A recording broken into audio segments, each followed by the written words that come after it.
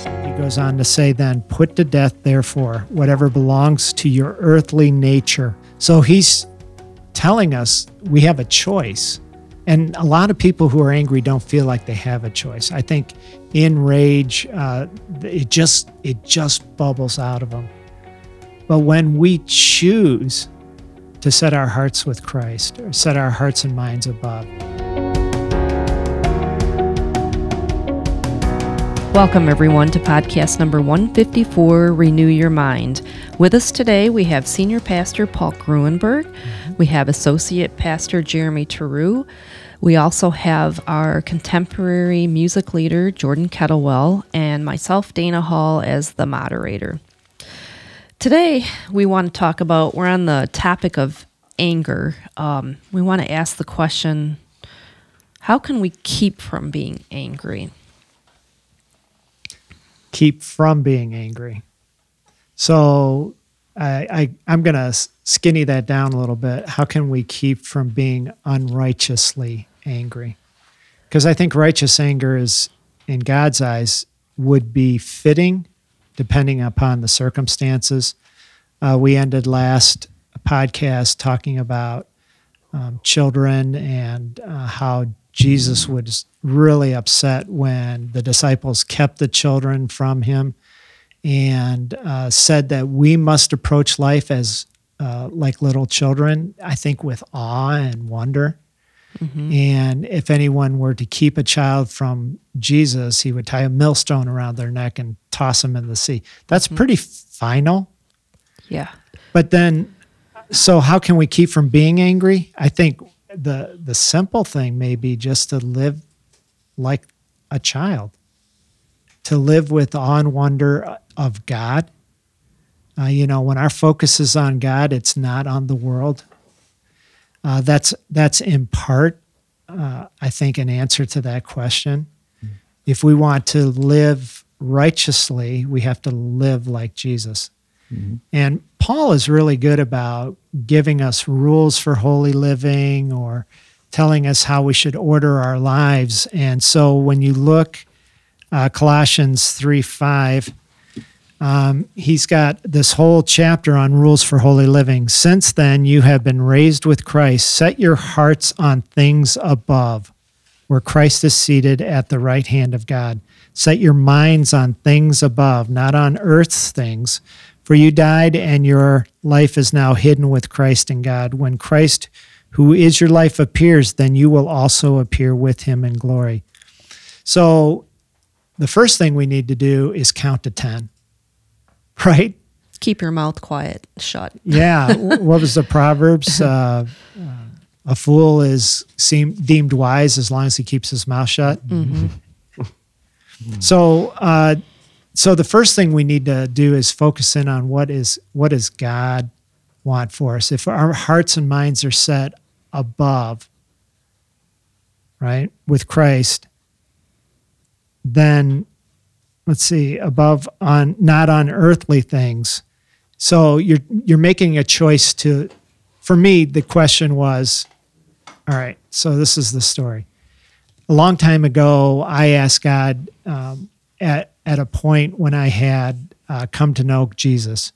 I said, God, I want to see your people through your rose-colored glasses. That was my prayer.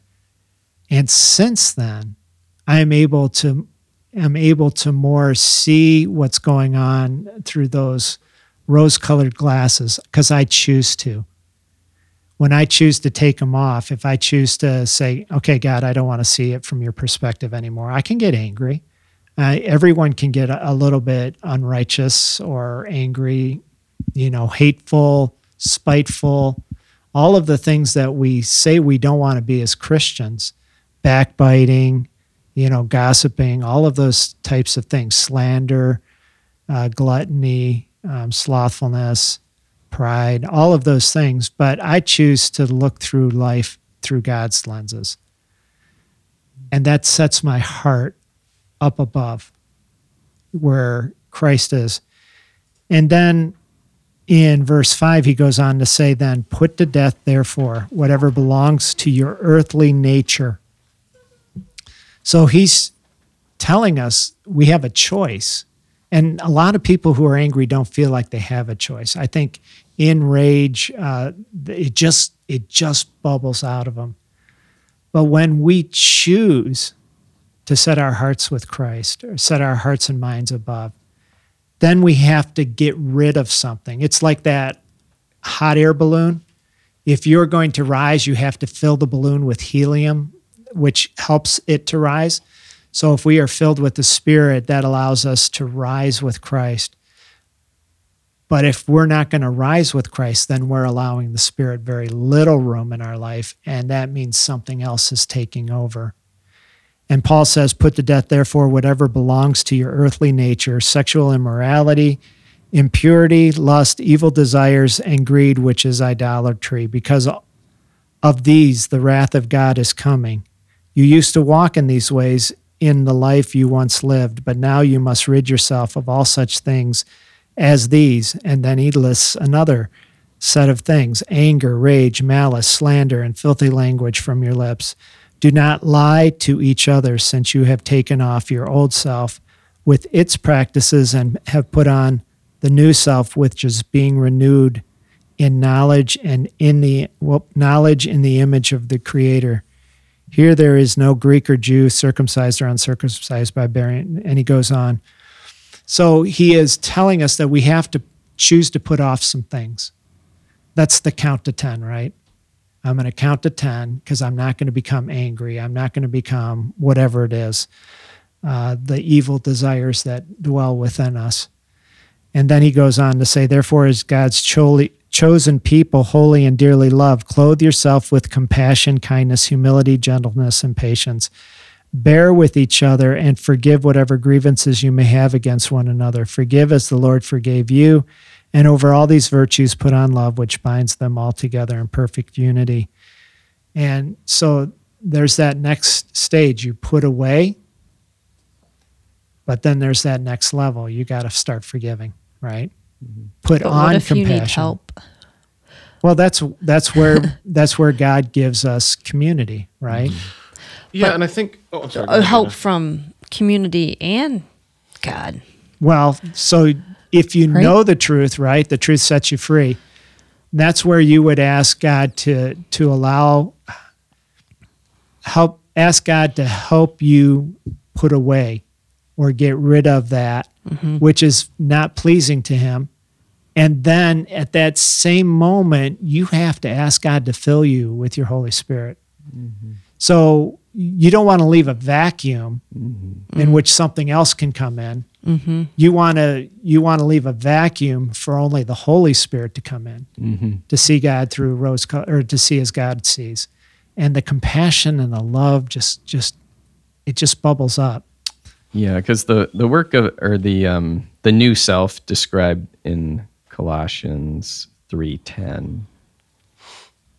And have put on the new self, which is being renewed in knowledge in the image of its creator. The new birth and sanctification that follows, that's all God's grace. That's the work of the Holy Spirit in us. So like Pastor Paul is saying, don't leave a vacuum.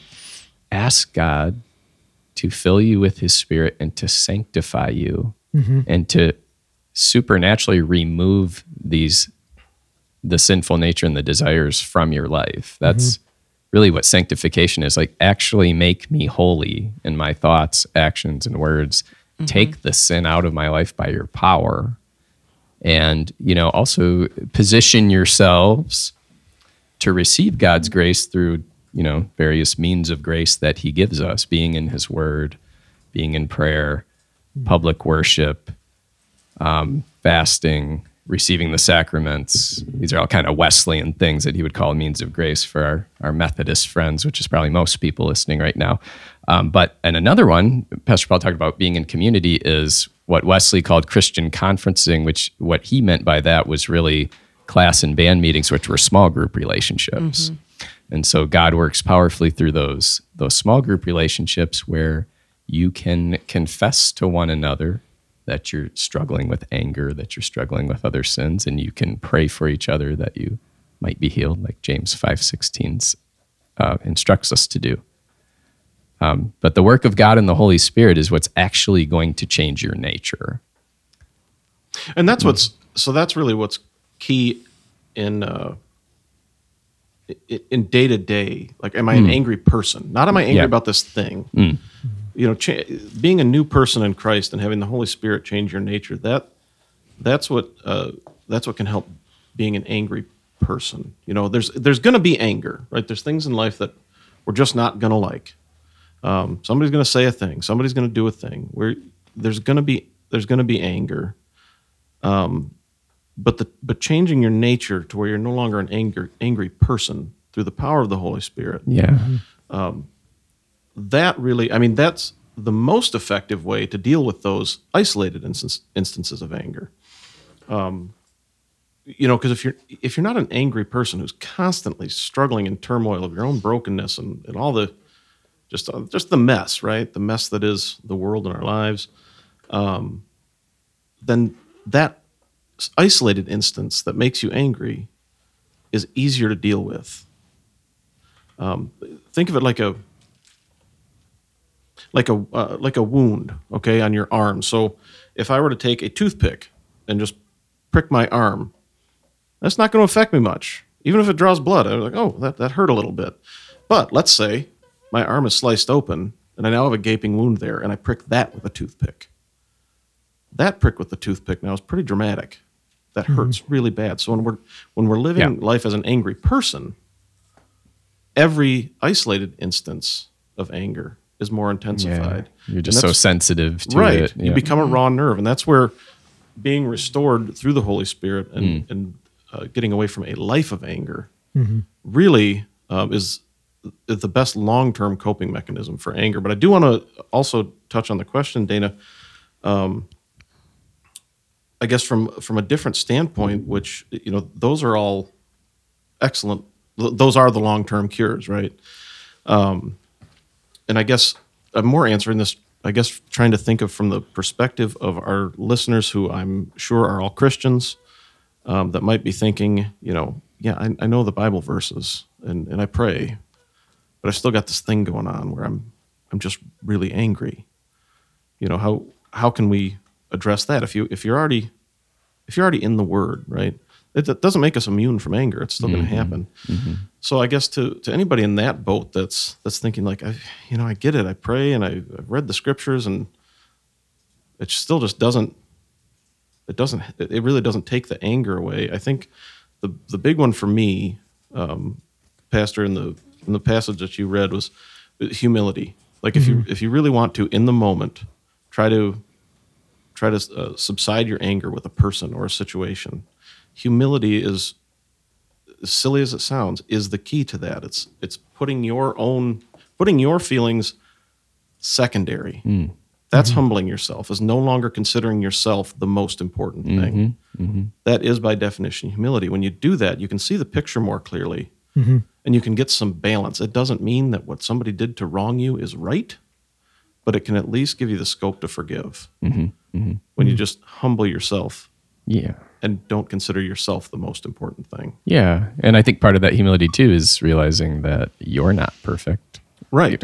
Like, wait, I'm not perfect either. I have my flaws and sins and things, and that can put you in a more humble positioning as well. And so with that, putting on humility, becoming more humble, Paul goes on to say, let the peace of Christ. So these are the things you can add. So we've talked about putting off. Let the peace of Christ rule in your hearts, since as members of one body, you were called to peace, and be thankful. You know, there's something about being thankful that puts somebody in a proper perspective. I'm thankful I'm not like you. No, but be thankful and let the word of... Don't say that out loud. Yeah. Let the word of Christ dwell in you richly as you teach and admonish one another with all wisdom, and as you sing psalms, hymns, and spiritual songs with gratitude in your hearts to God. You know, one of the things that I think we miss as a society is that we've got all of the... People are moved by music. You know, you could ask somebody, what was the song that you and your spouse consider your song? And it's some song that just, and reflecting on it, it brings joy into your heart. And we've got some angry music out there. We've got, it doesn't matter whether it's country, rock, classic rock. What else is there? Heavy metal, death metal. There's some music out there that really is spiteful, hurtful, puts you in just a wrong place. Why don't we fill our hearts and minds with psalms, hymns, and spiritual songs with gratitude in your heart towards God? Why don't we fill our time with the helpful, the uplifting, the things that set our minds on Christ, instead of listening to stuff that is, just hard driving? And there are places for that probably. And whatever you do, whether in word or deed, do it all in the name of the Lord Jesus, giving thanks to God the Father through him. If we were to do everything with thankfulness in our hearts to God, that would stop us in our tracks. Is this going to be, can I give thanks to God for doing this? Is this what God would want me to do? It's the what would Jesus do? But I think the humility, man, so important to put others above yourself. If you can do that, then you get to, like you said, you get to step away from any range. It's humility and gratitude.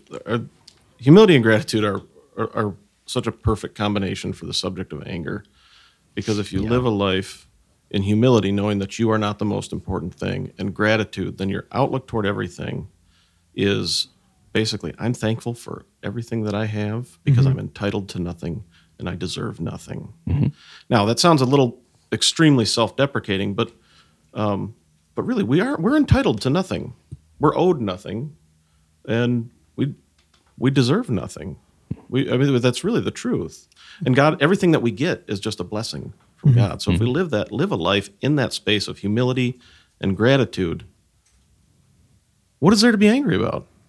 Yeah. How can you stay angry if you're just thankful for everything that's around you? Yeah, that's right. I a long time ago, I read a devotional that stuck with me, and the key message of that devotional was, if you are filled with gratitude, it's impossible for you to have a bad attitude. And I've thought about that, and I've reflected on it, and I think that's true. If you are filled with gratitude, focused on gratitude, how can you also be filled with anger towards somebody? They seem mutually exclusive. So I love that as an antidote to anger. Yeah. And maybe we should think about ways that, how do we fill ourselves with gratitude? Is it with certain music? Is it with, something visual? Is it something you need to hear? But, different ways to is it just remembering what God's done for you? Yeah, I think go it's back practice. and remember. Yeah. It's a behavior. I mean, gratitude. It is. To start a mindset of gratitude. It's like a discipline. It is a disciplined behavior where you have to force yourself to recognize those things and be thankful for them. And then after a while, it's second nature. It just becomes who you are. Okay. On that note, I think we'll wrap up this episode. So thank you, everyone, for listening. We come to you from the First United Methodist Church of Gaylord, Michigan. We're located at 215 South Center Street. We have several worship services. We have 2 on Sunday, a traditional at 9 a.m. and a contemporary at 10:45 a.m. We also have a Wednesday, every other Wednesday at 7 p.m. service. We'd love to have you join us in person. If you can't join us in person, you can still view us on Facebook or YouTube. If you have any questions, you can Google our website or call the office at 989-732-5380. Thanks, everyone, for listening.